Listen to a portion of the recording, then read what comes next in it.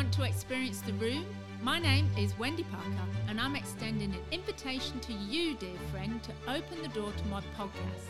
So come inside where it's warm, take off your coat, get comfortable, and together we will discover the spacious room.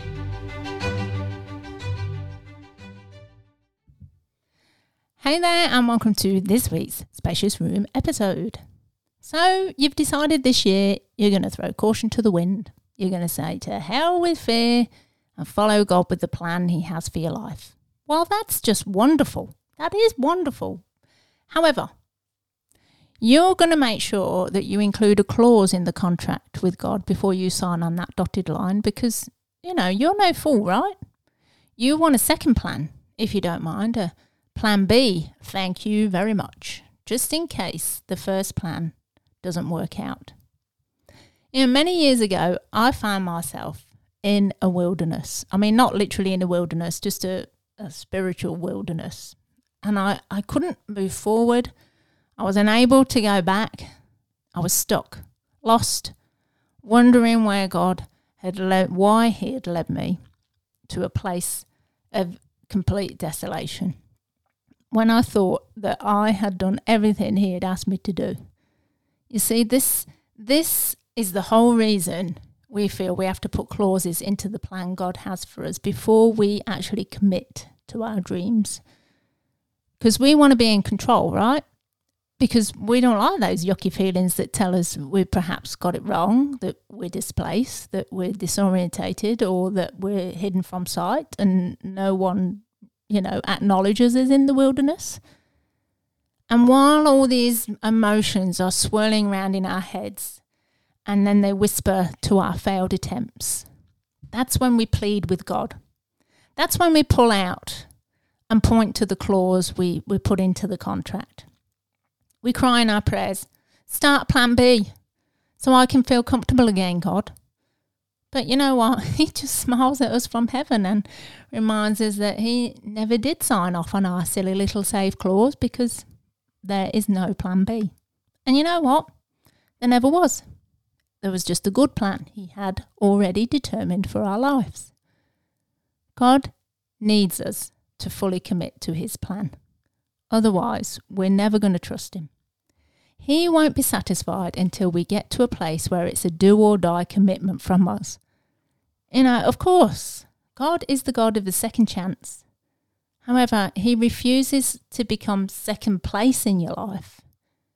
When we realise there is no plan B, we will stop trying to figure out everything on our own terms and just sign that contract that God gives to us that has our future written all into it, regardless of what it says in the fine print. The great theologian A.W. Tozer clearly understood there is no plan B, because this is what he says: you will never know God as you should know him until you are helpless in his hands, until you cannot escape him. As long as you can run and go to safety, you are not in God's hands. As long as you can back out, as long as there is a bridge behind you, you can retreat. There is no plan B. There's only the plan, because we need to become helpless in God's hands so he can mould and shape us into what he needs us to be. And I know, dear listener, I hate to be the bearer of bad news, but that bridge that you long for that leads you back to the convenienceville of that town that you came from, it hasn't been built yet, because God needs you to keep moving forward. When I was at my lowest point in my wilderness, God picked me up, brushed the dust off my knees, and wiped the tears from my muddy face. He told me something that changed my need for him to activate my plan B forever. He knew I was afraid to admit to anyone that I was a writer, skirting around the issue, and that I really did indeed desperately want to write books for him and do podcasts. And right at that moment, this is what he said to me. And I wrote it down in one of my many notebooks. And I encourage you to do that too. If God speaks to you or you get a prophecy, write it down in your notebook, because you can go back to it, because it helps you move forward. And this is what he said. He said, you try things out This is what he's saying to me. You try things out, and it's not that you've failed. Always return to the words, the unwritten pages. They whisper your name. You're going on another path that leads nowhere, and the words and the pages whisper. And I knew personally, deep in my soul, that he had called me to write for him. However, God knew I was really scared, and I was scared it wasn't going to work out, and I was afraid that I was going to fail again and again. And is this where you're at right now? Maybe God's plan for you isn't to write books or do podcasts, but perhaps it's to change your career. You know, maybe you're called to help kids. Maybe you're called to start that college degree that keeps popping up. Or maybe you're called to help women who need someone to come alongside them. You know, whatever God has nudged you towards, you know without a shadow of a doubt what it is. Because you have sensed where God needs you to be for a very long time, if you really get honest with yourself. But you've been shunning it away all the time. And yet, you know, this is why you've shunned it away. You've held on to the notion that God is going to rescue you with a plan B, with your plan B.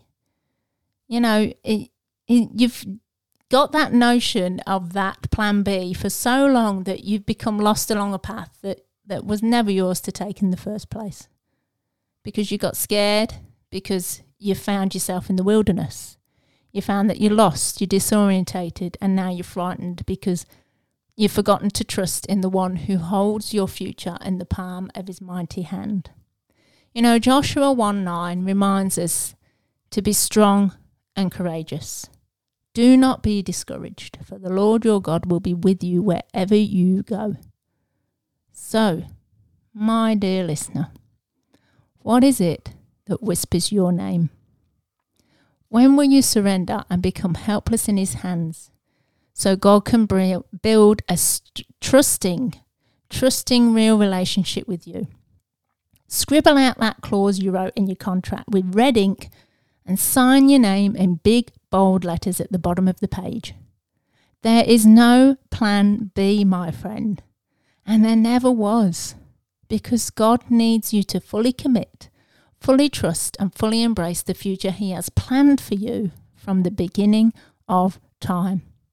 So if you've tried to back out the plan God has for you, hoping there was a bridge behind you so you're able to retreat back to the safety of comfort zone, I pray today that God will breathe new confidence within your soul. I pray for a fresh trust to God, go God's way, to yield to his plan, even though it makes absolutely no sense whatsoever. And I pray that you will feel his presence as you take another step into this new adventure. And I pray that you will believe that you're going in the right direction, regardless of what anyone says, regardless of how ridiculous it looks. Just trust God that you don't need a plan B, and you never did. You don't need safety or a bridge to cross when he has got you, and he will never let you go. Just trust, believe, and commit. And I'll see you next week.